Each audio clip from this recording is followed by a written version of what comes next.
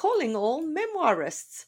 I'm so excited to let you know that I've put together an incredible all about memoir lineup for Saturday, the 11th of May from 10 a.m. to 5 p.m. Eastern Time, in which 6 amazing speakers guide you through everything you need to know to write a memoir that will sell. You'll get opportunities to ask questions of best-selling memoirists, while also standing a chance to have your query letter live critiqued during the webinar. To see the awesome lineup and to register, go to biancamarais.com. There's an early bird promotion for the first 50 delegates who sign up. Come and join us and get your memoir groove on.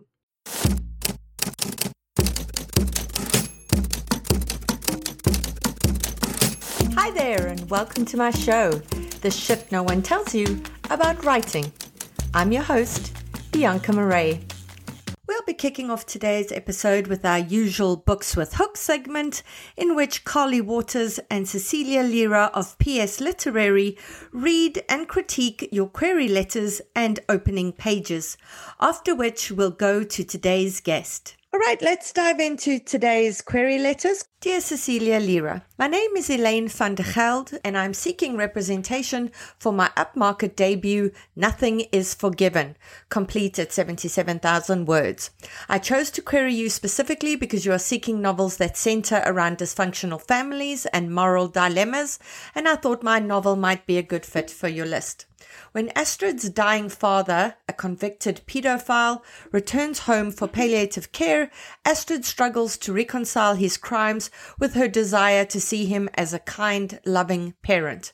But when the 14-year-old neighbor starts coming around the house, Astrid must protect her. As she searches for evidence of wrongdoing, Astrid is forced to confront her own cover-up of the abuse her father perpetrated on her best friend Tate when the girls were still adolescents. A braided narrative, Nothing is Forgiven, also tells Tate's story. In 1989, Tate's mom has fallen into a depression and rarely comes out of her bedroom. When Tate starts middle school, her cool English teacher invites her to join a lunchtime book club. Seeking attention and approval, she quickly comes to depend on the time spent in his classroom, even as she crosses more and more boundaries. In its exploration of the limits of familial love and the complicated fallout of sexual abuse, secrecy, suspicion, fear, and the consuming power of denial, Nothing is Forgiven is a voice-driven debut that will appeal to readers of Kate Elizabeth Russell's My Dark Vanessa, Zoe Whittle's The Best Kind of People, and Daisy Johnson's Sisters. An excerpt from this novel was previously published as a short story in Kenyon Review Online. My short stories, essays, and poems are regularly published in online and print magazines, including the Michigan Quarterly Review, the Normal School, Grain, CV2, Hypercampus, and Verse Daily. Recently, one of my personal narratives was named a notable essay by Best American Essays 2020. I hold an MA in English Literature and am currently an MFA candidate in creative writing at the University of British Columbia. I've attached the first 5 pages and would be happy to send along the complete manuscript if you're interested. Thank you so much for your kind consideration. I hope to hear from you soon. Kind regards, Elaine van der Geld. Carly, would you like to begin with Elaine's query? So we had this very interesting query. And I'm going to first just kind of go through like the tactical query points in terms of, the details, and then I'm going to talk about the actual book itself. So one thing I like to tell everybody just as like a fun note is, fun. I find queries fun. As a little note is when you're talking about your word count, I suggest you round it. So this person has like 76,409 words. I just find that like a little bit of a stumbling when I'm reading. So really, it doesn't really matter what the final like few numbers are, especially if you're going to kind of like tweak in between. So I would say just call it like 76,000, honestly, just to make it really easy. When I read the query, I just rounded up to 77,000 because I was just like, I'm tripping over all of these numbers. So yeah.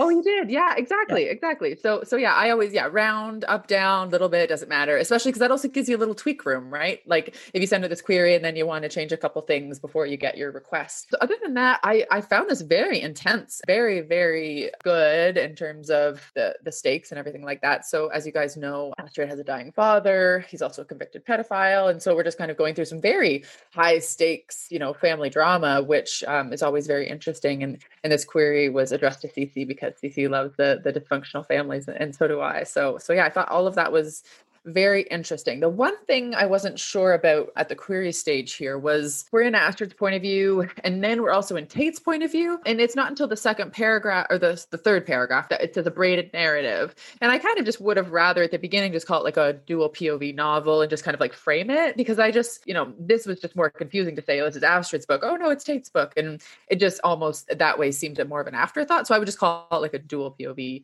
book. But again, it's also not really clear on how these stories come together. And whenever we're talking about a dual POV book, I kind of want to know how these stories are coming together. I get the sense, obviously, that something happened to Tate, and obviously Astrid's family is involved. But yeah, I think that the way that the query was written, it made these two stories seem separate, even though we kind of know that they might be together. The comps were really great. My Dark Vanessa is a excellent book. Very dark. So, if you've read that and you get that comp, you kind of know probably how dark this project's going to be. And Zoe Whittall's book, Best Kind of People. Again, so those are really great comps. I haven't read the Daisy Johnson Sisters book. I don't know that book, but the other two I thought were great comp. I thought the bio was great in terms of, mention the short stories and essays and poems and magazines. So yeah, it's clear that we're working with a professional writer. So I would just find a way to kind of massage that query to kind of explain why it's a dual POV novel. Awesome. Cece, have you got anything to add to that? I really enjoyed this query letter. I would suggest moving the comps up to the first paragraph. And I would say that in the third paragraph,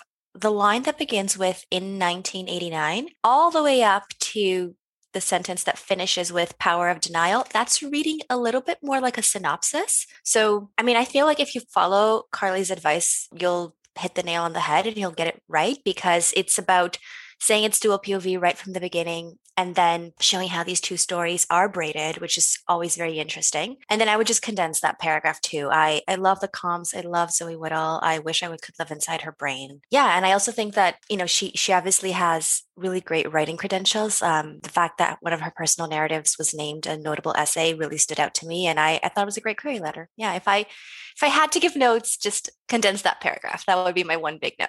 Wonderful. So all around great feedback there, Elaine. Carly, what would you like to say about the opening pages? So right away, I got the sense that, this is a more literary project. So, we're talking not kind of spelling things out for the reader. So one of the things that I had here as a note was on the first page, figuring out the relationship of the mother to the children. And I kind of, once the page was kind of over, I got the sense that the author was trying to show that the children have to mother the mother. You know what I mean? Like the mother is actually the child, and how that kind of the roles are reversed in that relationship. So, I was a little bit confused until I kind of figured out what the author was trying to do. So this could be an example of maybe this project's too literary for me, but I would just have, maybe like to not have been kind of pulled out of the book to kind of figure out, what is the relationship here? Other than that, I really liked the kind of throwback vibe to like a girl getting on her bike, going to the corner store, getting her snacks, going out to the woods. Like, you sold me on all that. I love that. I love that girl returns to nature thing. So, but there wasn't really anything in that section that was dramatic or gripping in a way that felt like some plot was happening. It just felt like, okay, we just kind of showed a little snippet of what was going on with this character's life, but it wasn't actually any sort of dramatic moment. So I think I would have liked just something to happen in that section. When we move to the kind of more present day, it was 2018. Is the present day Astrid character. And we get a little glimpse into the dad coming home. So like out of these two stories, to me, the one that seems more interesting is the dad coming home from jail, not the retro, just kind of setting the scene in 1989. So I would flip these two point of views. That would be like my first take, because right now Astrid is seeming more interesting than Tate. And we need to make sure that both of these are equally interesting, and the reader wants to get back to the next point of view. That's what propels a dual POV novel. Awesome. What do you think, Cece? I 100% agree. Yeah, please flip these point of views unless there's a reason. We only get 5 pages, but First of all, because Astrid's dad arriving is more interesting in terms of like how to begin a novel. I also would say that I thought, based on the query letter, that Astrid was the main character within the main characters. All stories have one principal main character, let's call it that, even when you have more than one point of view. And typically you have to begin with the most important one. There are exceptions. Sometimes for some reason you need someone else's point of view to show that something happened, but it needs to be intentional. So what I would ask this author if I were talking to her is this intentional? Do you have to start with Tate, or do you think you can make it work with Astrid? Because if you could, I agree with Carly's advice. I absolutely think you should. I have embarrassingly little to say about these pages because they were just so good. I will say that I think you should avoid using verbs that are primarily used as nouns in the first sentences, because it typically makes the reader have to read the same sentence many times before, because when we read a word like umbrella, we're expecting a noun and you're using it as a verb, which is fine. But I had to go like, wait, what? Hold on, there's an umbrella? No, okay.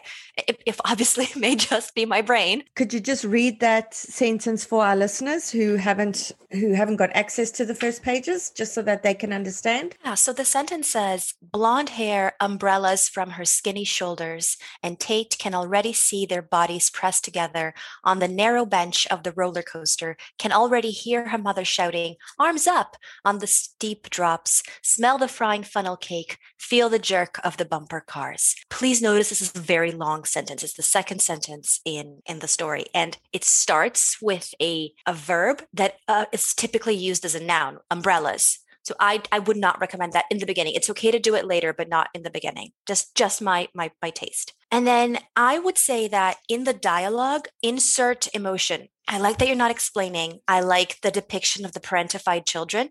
It's very effective. But when her mom walks into the room and is acting, which I interpreted this as being, she's probably bipolar and she's having a manic high, I would suggest that Tate's reaction when she pulls the blanket to her chin, and when Tate's sister Caroline appears in the doorway and says, come on, Mom, you're just excited, that's all. I would suggest inserting a sense of emotion in those lines. How often does her mom do things like this, right? And how often she does this will reflect on her emotional response. So for example, a child who is used to seeing a manic mother walking into her bedroom in the middle of the night will be annoyed, will be worried about missing Wonderland on the next day.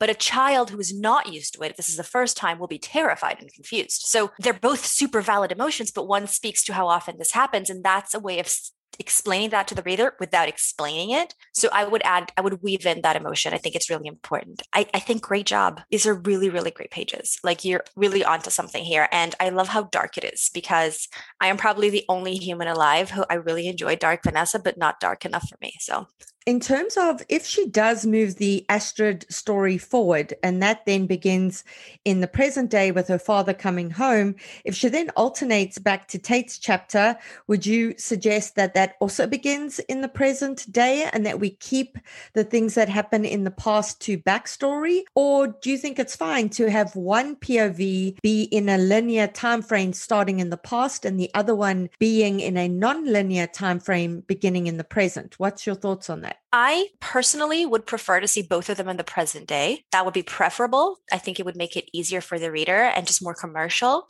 I understand that this is a literary novel, but the dream is always literary with a commercial appeal. However, if for some reason, like plot-wise, we don't know enough about the story, that's not possible, that's okay. Just make sure that Tate's POV is also consistent and linear within her chronology. Otherwise, we'll get super confused, like jumping around. A lot of writers can do it, but it's harder on the reader. So you want to be mindful of that. It should be intentional. Yeah. And jumping around when you just have one POV, that's much easier to do.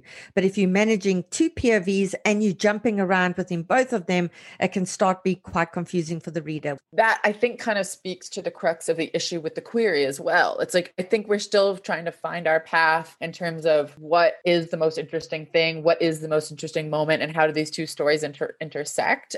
So yeah, I feel like maybe the author is still doing a little bit of figuring out, because again, that disconnect is also reflected in the query. So I think there just might be a little bit of figuring out still to do, but it's all great material. It's just, figuring out where everything goes for the sake of the storytelling. Wonderful.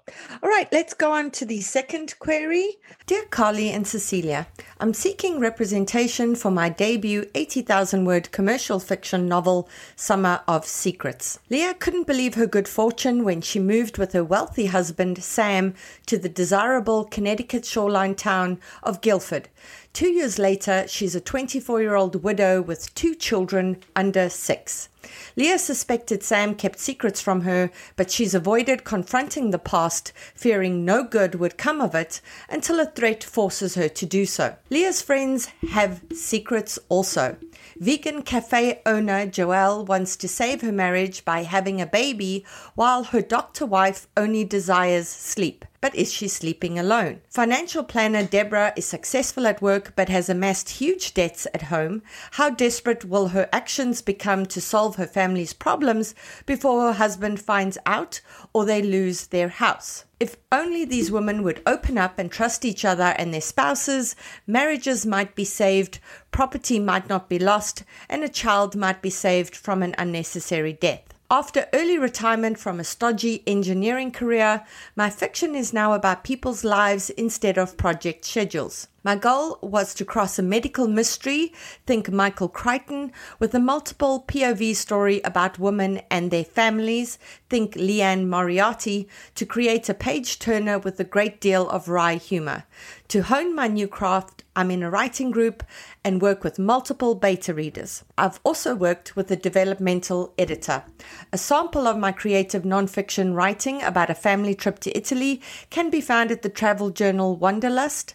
As an avid crossword puzzle constructor with a half dozen puzzles sold to major newspapers, I enjoy improving my work with the help of an editor. Finally, I'm an avid fan of Miss Murray's podcast on writing and close follower of the PS Literary Agency. Thank you for your consideration, Author X. Cece, would you like to begin with that? I will say that this is a great title. I really enjoyed this title so much. Great job. I would say in the first paragraph, maybe add the comps because you do have them in the letter, and then, just move it up to the first paragraph. That just tends to make it easier because it sets the mood. I was confused. There's a line that says, and a child might be saved from an unnecessary death. I wasn't aware that that was at all at stake until I read the line. We'd gotten a little bit about what the central conflicts are, and they all seemed really great. And then we got that line and I was like, oh my gosh, that's not confused in a bad way. I understand that it might be part of the story, but I guess I was confused because it didn't feel tonally consistent, but in a way that piqued my curiosity. And then I guess in the fifth paragraph, the medical mystery angle, again, I wasn't getting that vibe, which I think is one of the reasons why it's important to move that information up to the first paragraph, so that when I do read the following paragraphs with the central conflicts, I won't feel like the child being saved from an unnecessary death line is coming out of left field. So I think it's an easy fix. I think it's just about moving things around. And I have to say, I love Leanne Moriarty. Love all of her books. I love wry humor. It's really hard to pull off, but it's right up my alley. And the final paragraph is just great. You can see that the author shared a little bit about her personality, mentioned the podcast. It's always nice to hear. So I really enjoyed this, Author X. Good job. Carly, what did you think? Yeah. So one of the things I just wanted to mention for the title, I would prefer that to be all caps. I think it stands out more and can be juxtaposed against the comps, which are lowercase. One of the things that I found very confusing about the query letter was, they talk about the wealthy husband and that 2 years later, she's still only 24 with 2 children under 6. I'm so confused about what time period we're in because I don't know too many 24-year-olds with 2 children under 6. I'm confused about how old the husband is. What is if he's wealthy, is it family wealth? Is it he's much older than her? I had a lot of questions. And I think the character does too. That's the point, because it says, Leah suspects Sam kept secrets from her. This whole thing is about secrets, but you don't want to confuse us at this stage. We need to know what secrets are worth finding out. What secrets does the reader know? All of the secret stuff needs to just be a little bit more clear. I found that the paragraph starting Leah's friends have secrets also was too factual, too many questions, rhetorical questions again. And then the next, I think CCRD, touched on this, but the whole, marriages might be saved, property might not be lost, and the child might be saved from an unnecessary death. So marriages might be saved. I thought that Leah's husband's dead. And then the friends and secrets. Okay. So I'm just presuming that was what we're talking about, but I thought that Leah was the main character. So that was confusing interesting to me. And then the child from an unnecessary death, that was obviously very interesting in terms of a plot point, but thrown at the very end of the body of the query in terms of content. And then in the next part, we talk about the medical mystery. So then I'm like, oh, is it Munchausen's by proxy or something like that? And so that really got my wheels turning. And I just felt like there was so much unexplained stuff happening in this query, all very interesting, but very unexplained, because I am so confused with the medical mystery. And obviously we're going to get to the actual content of the pages here in a second. But yeah, I just felt like I just wish I had a better sense of what was going on, because it seems interesting. But as an agent, when I'm reading tons of query letters in one sitting, when I have this many questions about a query, it's just like, why would I request this one when I have no idea what's going on? Even though it seems interesting, it gives me the sense that maybe the author's manuscript might also be a little bit confused. And just something I want to add there, an unnecessary death. It makes me go, what deaths are necessary? So did you mean they're an accidental death or a tragic death or something like that? So maybe look at that word unnecessary, use a stronger adjective. Cece, what did you think of the opening pages? I just want to say that I agree with the unnecessary, and I read it as avoidable because of how Portuguese works. So I don't know, maybe the author also speaks another Latin language, but that's a really good point in English. Okay, so I really liked these pages. I have notes. So for example, on the second page, by the time I got there, I was thinking to myself, so I love that we're getting a lot of her inner life. I'm a big fan of inner life. It's what makes a book different from a movie. But I will say that it's a lot, right? Like a lot of her inner life is about what other people would say. Parents or neighbors, mom's advice regarding the medicine that she's giving her son, neighbors again through her parents' eyes, like what her father would call the neighbors, and then her husband because she can't get him out of her head. Like I absolutely appreciate that this might be a part of her arc, right? Like she's super worried about what people think of her. And, part of her arc is that she will grow to learn that doesn't matter quite as much. But the repetition might not be the best way to go about it in the first pages, only because we end up learning more about the other characters, the parents, the neighbors, the husband who's dead, before learning about our protagonist. There's something that I call the hidden protagonist, which is a huge problem I see when I get pages. I'm like, I'm invested in the story because I want to know about this person. And you're telling me about everyone else, right? So the only thing I find out about Leah is that she worries way too much about other people's opinions, which again, interesting, good setup for conflict and for plot, but I should know more about her in 5 pages, given the amount of inner life. In terms of the plot, she gets a letter. She can't read it because she gets it while her son is in the car with her and she stuffs it inside her bag. At the very end, we have a line that says she struggled to read the block lettering. Did it say pay up or else? Was that a demand for $1 million? That didn't quite land for me. Like, is that humor or is she actually concerned about being blackmailed? Since her personality is so unknown to me, is reading as so passive, I have no idea. The query letter mentioned wry humor. I don't know if this is that, but it just came out of left field because there wasn't any humor before. And in 5 pages, if that's the character's voice, we should have gotten that. So yeah, my big note would be to lean into the letter more. There's too much unnecessary description about her moving around the spaces, whether it's the car or the doctor's office, as well as too much information on the supporting characters. So focus on the protagonist, beware of the hidden protagonist. And the most interesting thing in the story so far to me is the letter. I don't like it when I can tell that the author is purposely withholding information from me to keep me turning the pages. Don't get me wrong, like knowing when to reveal something is crucial. And in that sense, withholding information is essential to strategic unveiling. But depending on how it's done, it can seem manipulative, right? So the trick to doing it right for me is to make sure that the fact that she hasn't read the letter yet fits her personality. But in this case, it doesn't, first of all, because I don't know her personality very well, but also because if she's someone who's really concerned about what others think of her, and she's going to read a letter that has her name on it. Like, this is someone who's obviously curious about what other people think of her. So she's going to be reading that note. She also has no real impediment. It's not like someone is holding the note from her, or she has someone next to her who would know what she's reading. It's her child next to her. I know her child is in the doctor, but at one point she does say, he's okay, he's playing around, I probably didn't even need to come. So in that waiting room, she could have read the letter. I don't buy it. That would be my big plot note, if that makes sense. Right. Carly? Yeah, I was nodding along to all of that. I felt a little bit baited and a little bit manipulated through that action. I agree. I mean, I think anybody's curiosity would have gotten them.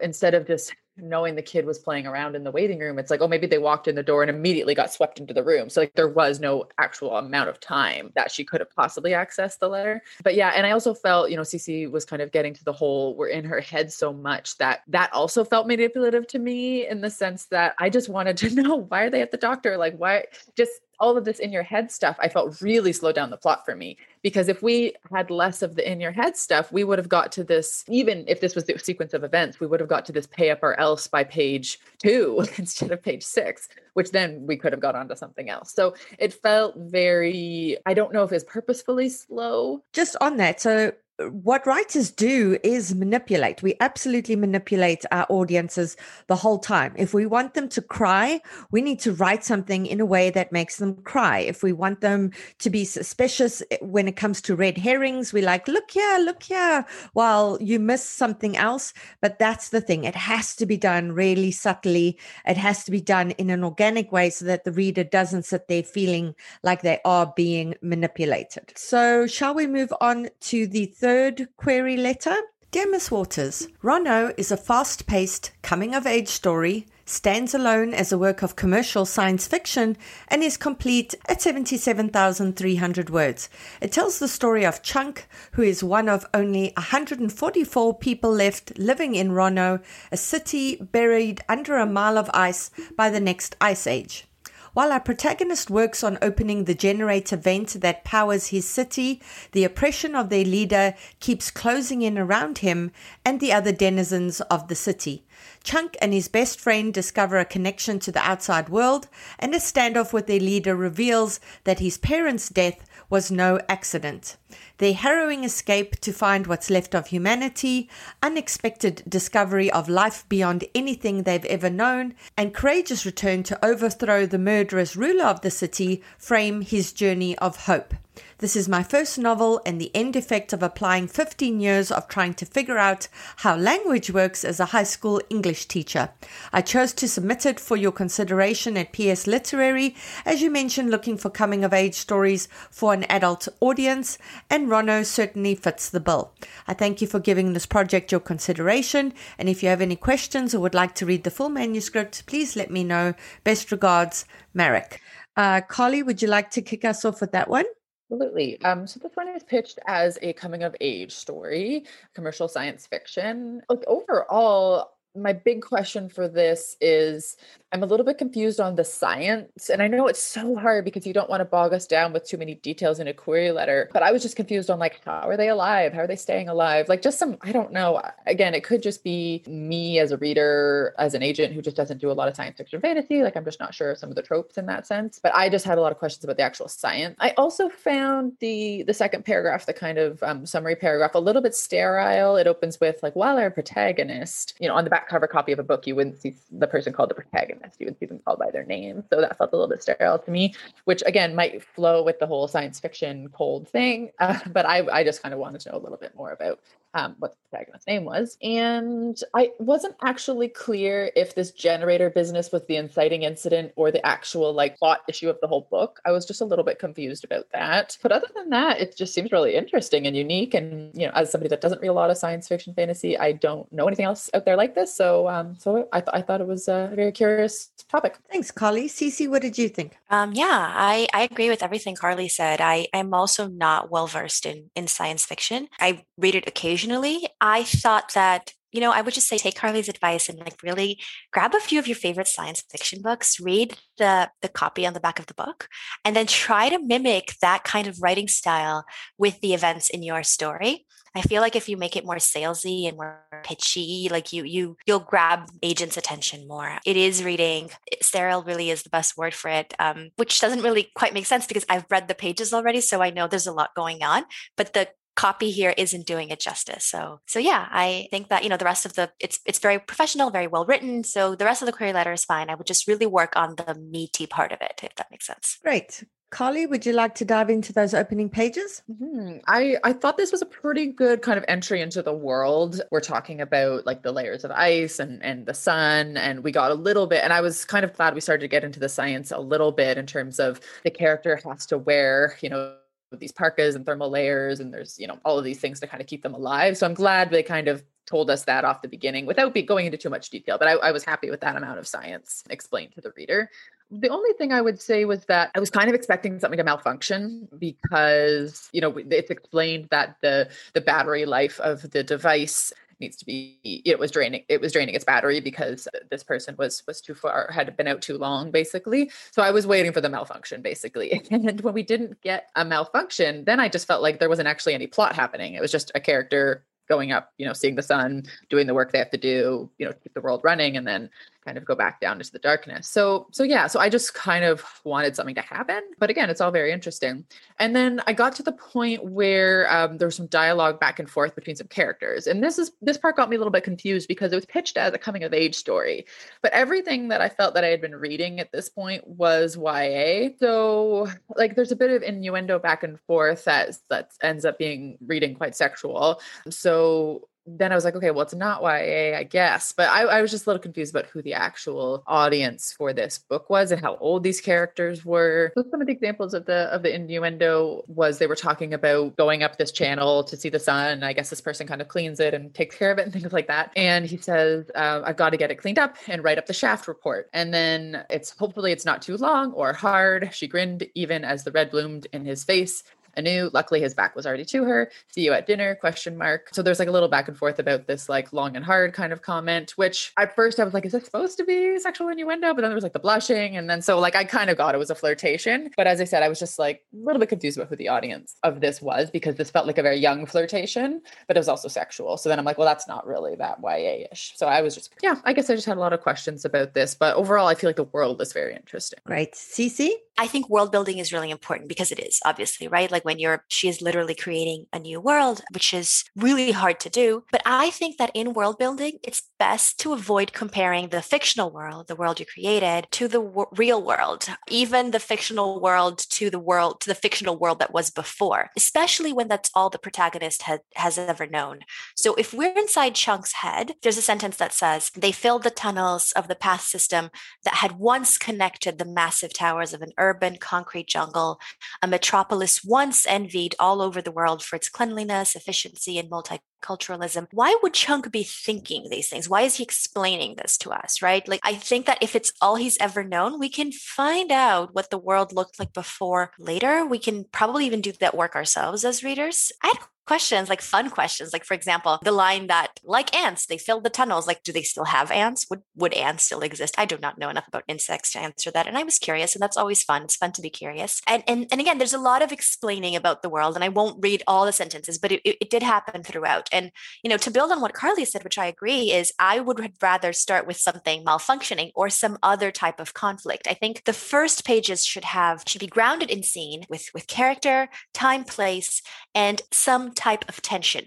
That can be an imbalance, that can be a small conflict, it can be a big conflict, but we need that tension to keep the stakes high, right? And to invest, to get us invested in the characters. So I think that's my big note, I think, for the reader. Oh, there was also a lot of listing. Like on page 3, Anu was one of the only 3 positives in his life. In the previous page, we learned about the 3 things that made up his world. Like, I don't think that sounds very natural to like list the number of things, right? Like, I don't think that we would do that. I think that it's best to just have the reader experience the emotion that he experiences for Anu. And you don't have to really list anything. This is a really creative, high concept idea. It's great. My big note would be to trust your reader and to trust your skill as a writer too. Think of it like this, like you are, as the author, you're piloting a plane. Let the reader be your co-pilot, right? Not a passenger. They're not sitting at the back of the plane just enjoying the ride and being passive about it. The reader is right next to you doing the writing with you because they are filling in the blanks of what you're not saying with their own experiences. And you don't have to spell everything out. I think you should trust your reader and yourself as a writer. Brilliant. Thanks, Cece. We just want to thank all writers for sharing your work with us. We're so honored and so happy to read your work and to share our thoughts on it. Please follow us on social media. And if you enjoyed the podcast, please rate and review. It makes a huge difference. Just a reminder of a few things that we've got coming up. Carly's teaching a session called How to Write a Non-Fiction Proposal That Sells. That's on the 29th of April at 8 p.m. Eastern Standard Time on Zoom. Go to her Instagram page for the link in the bio to register. I've got a course coming up called Taking Your Writing to the Next Level. So if you have a first draft of a novel that you are now beginning to revise, this is the course for you. I give you a checklist of all the things you should be looking for, all the things that will help elevate your writing and help capture an agent's attention. Go to my website, biancamarais.com, to register there. And if you're in a different time zone, don't worry, the course will be recorded and you will still have access to me in terms of questions, and I'll be critiquing the first 5 pages of whatever it is you want to send me. Cece also has a webinar coming up on the 20th of May at 8 p.m. Eastern Time called From Memories to Memoir, Turning Your Life's Journey into a Book. If you'd like to sign up for that, please go to her Instagram page and you'll find the link in her bio. Did you know that 70% of all books are sold online via e-commerce? If you're an author wondering how you can get some of that market share, this is for you. Hi, I'm your co-host, Carly Waters, and I'm here to tell you how writers can work on their author brand to build an audience and convert those followers into book buyers. Do you ever wonder why so many authors publish their books and later say they didn't sell as many copies as they wanted? It happens over and over, and it's all over social media. Authors really think it's a them problem, but not always. They really just weren't shown the way. And I don't want you guys to launch a book and show up at book events and have 2 people in the chairs. I have helped clients launch books to the bestseller list for over 15 years. I have now built a 6-module, 10-hour course with all my knowledge, and that will give you the craft and book business information that you won't find anywhere else. And there's an app. Over 100 of you have already joined my new course. And writer Siobhan Moore said, I'm halfway through the course and grieving that I didn't have this information sooner. There's really nowhere else to find it. Worth every penny. Thank you, Siobhan. If you want all that info and everything that will change the course of your writing career, go to carlywaters.com/course to learn more and use discount code POD15 for the month of April at checkout. That's POD, P-O-D 15 at checkout over at carlywaters.com/course. Hi, everyone. This is Cece. If you're a fan of books with hooks, then you've probably heard me use the term interiority. I often catch myself saying things like, these pages need more interiority, or the interiority here needs work. And that's because interiority is a super important element of storytelling. It's what makes books unique. But as it turns out, a lot of you have questions about what exactly is interiority and how to properly weave it into stories, which is why I'm teaching my popular Writing Interiority class in a new 2-day format. We'll meet on Thursday, June 6th at 8 p.m. via Zoom to cover all things interiority, including the difference between interiority and emotions, how interiority is different from telling, how to leverage interiority into plot points, how to strike a balance between interiority and mystery, and more. And then we'll meet again for a live cozy Q&A session on Monday, June 10th, also at 8 p.m. via Zoom, in which you'll have the opportunity to turn your camera on if you choose. If you're interested, check out the link in my bio on Instagram, and I hope to see you there. And now for the guest segment of today's episode. Our guest today is the editor of the M Word, Conversations About Motherhood, as well as a National Magazine Award-nominated essayist and editor of the Canadian Books website, 49thshelf.com. She writes about books and reading at her popular blog, Pickle Me This, the author of 2 novels, Mitzi Bites and Waiting for a Star to Fall. It's my pleasure to welcome Kerry Clare. Kerry, welcome to the show. It's so lovely to be chatting with you today. Thank you for having me. Now, something you and I have spoken about before is how one of the most exciting things that can happen for an author is that their book is going to get published and it's going to come out into the world. And there's huge excitement around it. And a lot of authors think that publishers do most of the promotional work surrounding a book coming into the world. And then there's this realization that they need to be doing a ton of promotion in support of their own book coming out into the world. Yeah, it's a big part of the job. Right. And suddenly they're like, oh my goodness, I have to learn about how to use social media, and I have to learn how to use TikTok, and I've got to learn this and I've got to learn that. And then of course they start frantically promoting their work online. And this all tends to happen over a short period of time, just before the book comes out or as the book comes out. And so it can be a bit annoying in a way if a writer isn't doing it the right way. It could just feel like these missives into the world, buy my book, which I don't always think is the most effective way of doing it. Right. So let's talk about that. Let's talk about how you can be a lovely human being while still promoting your work online.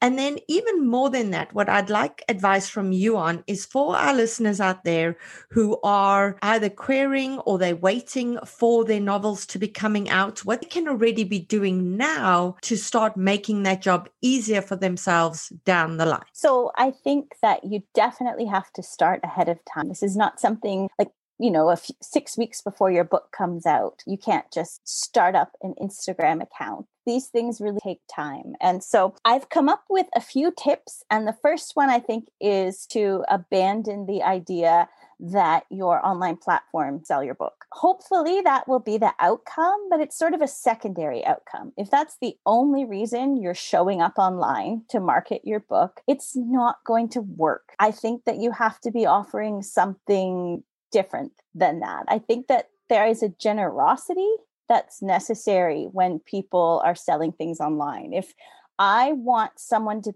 buy my book, I have to be giving them something. And I think the first thing you can offer is just your genuine self. Show up and be a human. It's like a party, right? If you're at a party and someone wants you to get into their, their MLM, or they want you to buy their skincare product, like you probably don't want to hang out with that guy, the person who's being very obvious about networking. I think you should just be there to explore the scene. And so the first thing you should do is find a platform that you like. I think that if you don't like social media, maybe don't even do it, because not doing it all is more effective than doing it badly. So pick somewhere where your talents can shine. If you are artistic, if you are into photography, a place like Instagram is good. If you are quippy and into current events and sort of following everything that's happening in the world in real time, show up on Twitter.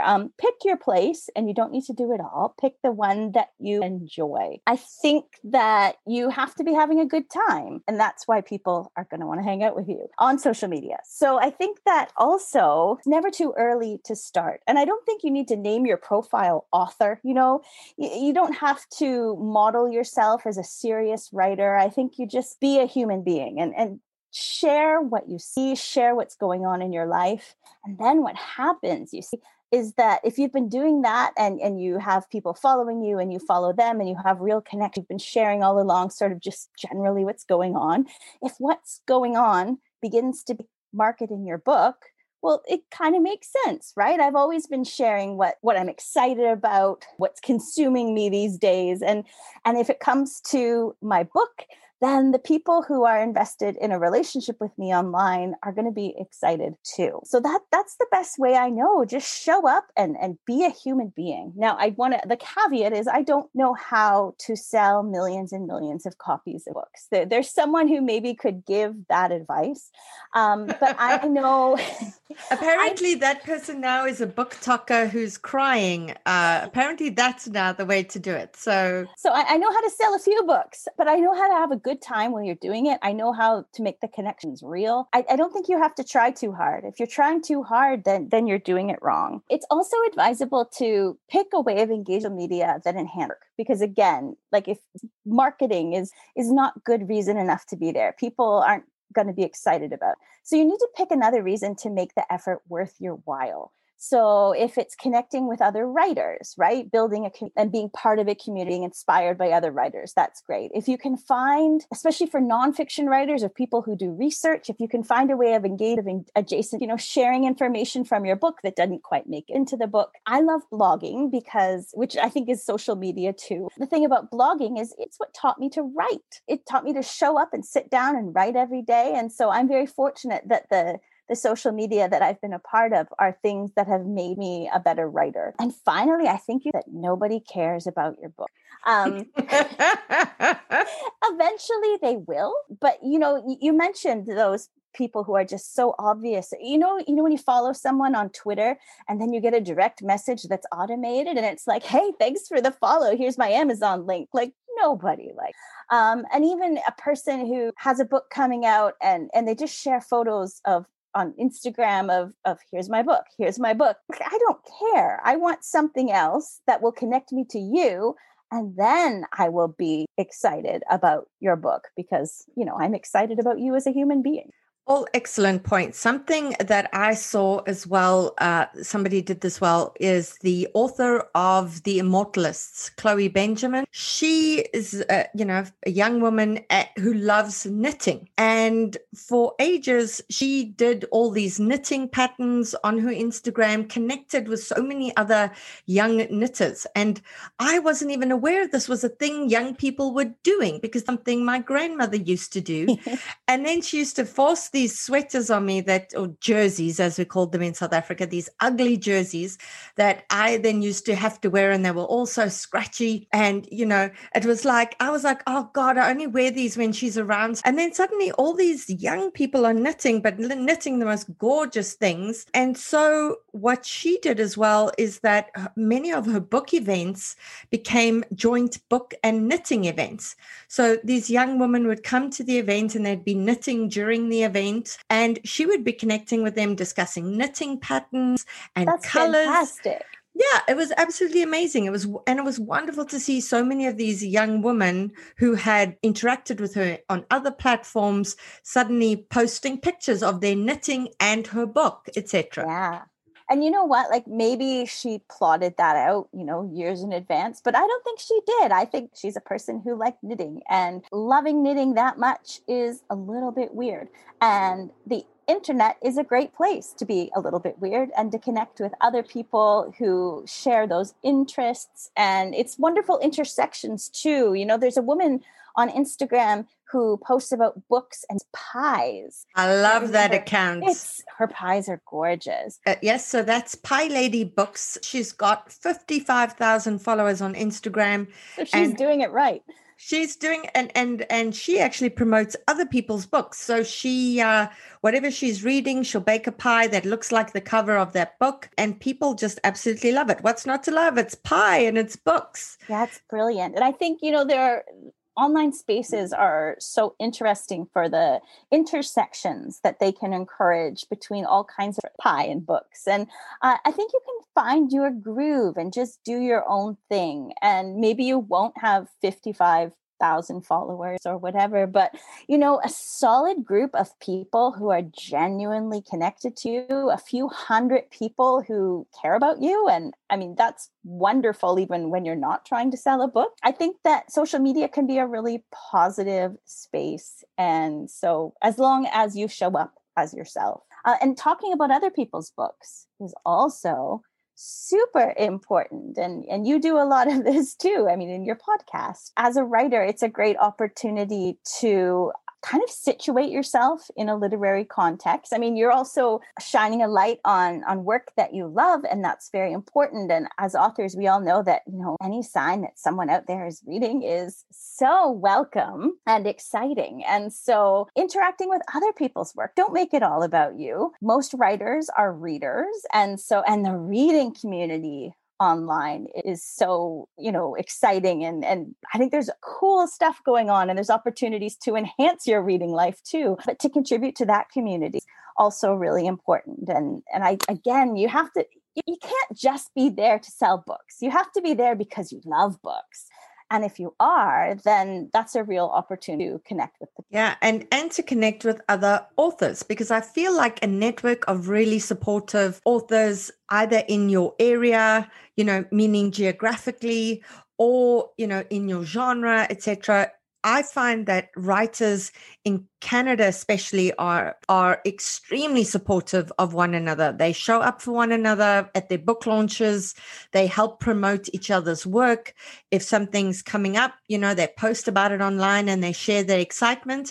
And this is something as well that writers need to consider down the line, is that even once you sell your book to a publisher, the time is going to come that you have to ask for those dreaded blurbs.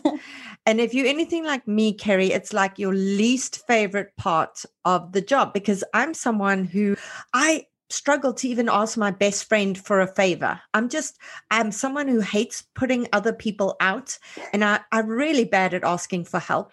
And so having to reach out, especially to authors that you don't know, but who you admire, to say, I know you're super busy. I know you're promoting your own book, but please, can I send you my book? And please, will you read it and say something nice about it so we can put it on the back of the cover? With my debut novel, that was excruciating for me. But by my second novel, it was so much easier, because by then I'd built up relationships with other authors. And so it wasn't this reaching out to a stranger saying, please help me, please help me. So I feel like, when you're an emerging writer, if you can reach out and support other writers and build those relationships, I think that really helps down the line as well. What do you think? It does. And absolutely. You're also just encouraging literary culture by being a reader in public and connecting with other readers and writers. Like you're being part of a world where people care about, and you're fostering that world where people care about books and buy books and read books. And I just think that's good for all of us. Promoting other people's work, there is a notion of scarcity. It's difficult out there, but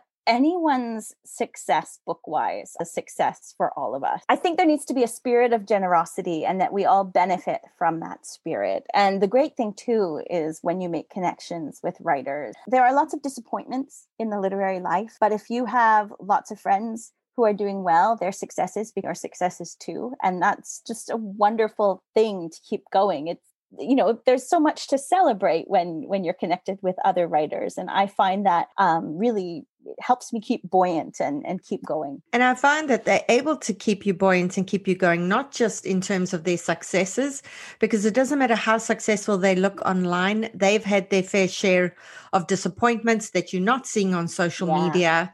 They were hoping books sold in certain territories that didn't. And, maybe they have 2 years in which they're extremely disappointed about how a book's done, and then they have huge success. So it's also wonderful to know that you're sometimes in the same boat as other people who can go, look at me, I was in the same position as you a year or two ago, and look at how things are now, so that's always encouraging. There's huge ups and downs. And so company help. Being a writer is really wonderful, but I love literature because the readers matter so much too. And so even if it's not all about my book, I get to be part of this culture. And having those connections online makes that even more tangible. Now, getting back to what you were saying about the blogging. So you were first and foremost a blogger, which I can relate to, because back in South Africa, my introduction to writing was also a blog that was called Cranky MacGrouchy.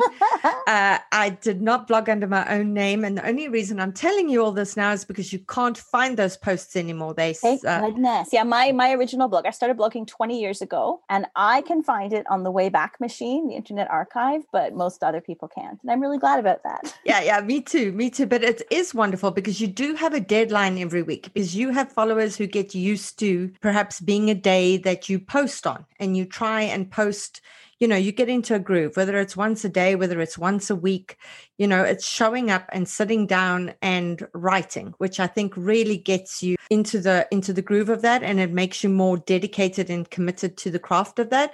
But in terms of actual blogging and how that might help with building a platform and things like that, what advice do you have, Kerry? Because I know you teach classes on blogging. So for authors out there who aren't familiar with it, who would like to explore it, I would definitely recommend that you take a class with Kerry. But what's your advice on that? Well, blogging fascinates me because you can make your blog anything you want it. Blogs for a while had a bad reputation. Now everyone, there's a bunch of people who say blogs are dead. There's always been people saying that ever since blogs started. They're marginal, but they always were. They were supposed to be. And that's perfectly fine. The great thing about your blog is that you can invent it. Like I was saying about Bookstagram, you don't have to fit into a template. You can invent your own template. It should be something that suits your schedule. And also you can write about book and do that same work there. I think Instagram is a micro blog. That's definitely how I use. So I think blaze your own trail, don't do what everyone else is doing. Find the thing that fits. And maybe you won't blog very often. Maybe you're really busy with lots of other things, but that's fine. You can mold your blog. And if people are interested in signing up for a course with you, where would they find information on that?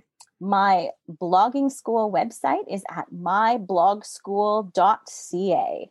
And I have a course coming up in June that's kind of informal and just kind of a low stakes hangout. And then my intensive course is happening next in September. It's a lot of fun. And also a great way to find community. Some of the biggest issues that emerging writers discuss is that they feel kind of alone out there. They're doing this all by themselves. And I find that when we find our people, when we find our community, it all is so much easier as well. And that's it for today's episode. If you have any questions about writing or publishing, please email me at theshitaboutwriting@gmail.com and I'll do my best to get them answered for you. I hope you'll join us for next week's show. In the meantime, keep at it. Remember, it just takes one yes. Calling all memoirists. I'm so excited to let you know that I've put together an incredible all about memoir lineup for Saturday, the 11th of May from 10 a.m. to 5 p.m. Eastern Time, in which 6 amazing speakers guide you through everything you need to know to write a memoir that will sell. You'll get opportunities to ask questions of best-selling memoirists, while also standing a chance to have your query letter live critiqued during the webinar. To see the awesome lineup and to register, go to biancamarais.com. There's an early bird promotion for the first 50 delegates who sign up. Come and join us and get your memoir groove on. Calling all memoirists. I'm so excited to let you know that I've put together an incredible all about memoir lineup for Saturday, the 11th of May from 10 a.m. to 5 p.m. Eastern Time, in which 6 amazing speakers guide you through everything you need to know to write a memoir that will sell. You'll get opportunities to ask questions of best-selling memoirists, while also standing a chance to have your query letter live critiqued during the webinar. To see the awesome lineup and to register, go to biancamarais.com. There's an early bird promotion for the first 50 delegates who sign up. Come and join us and get your memoir groove on.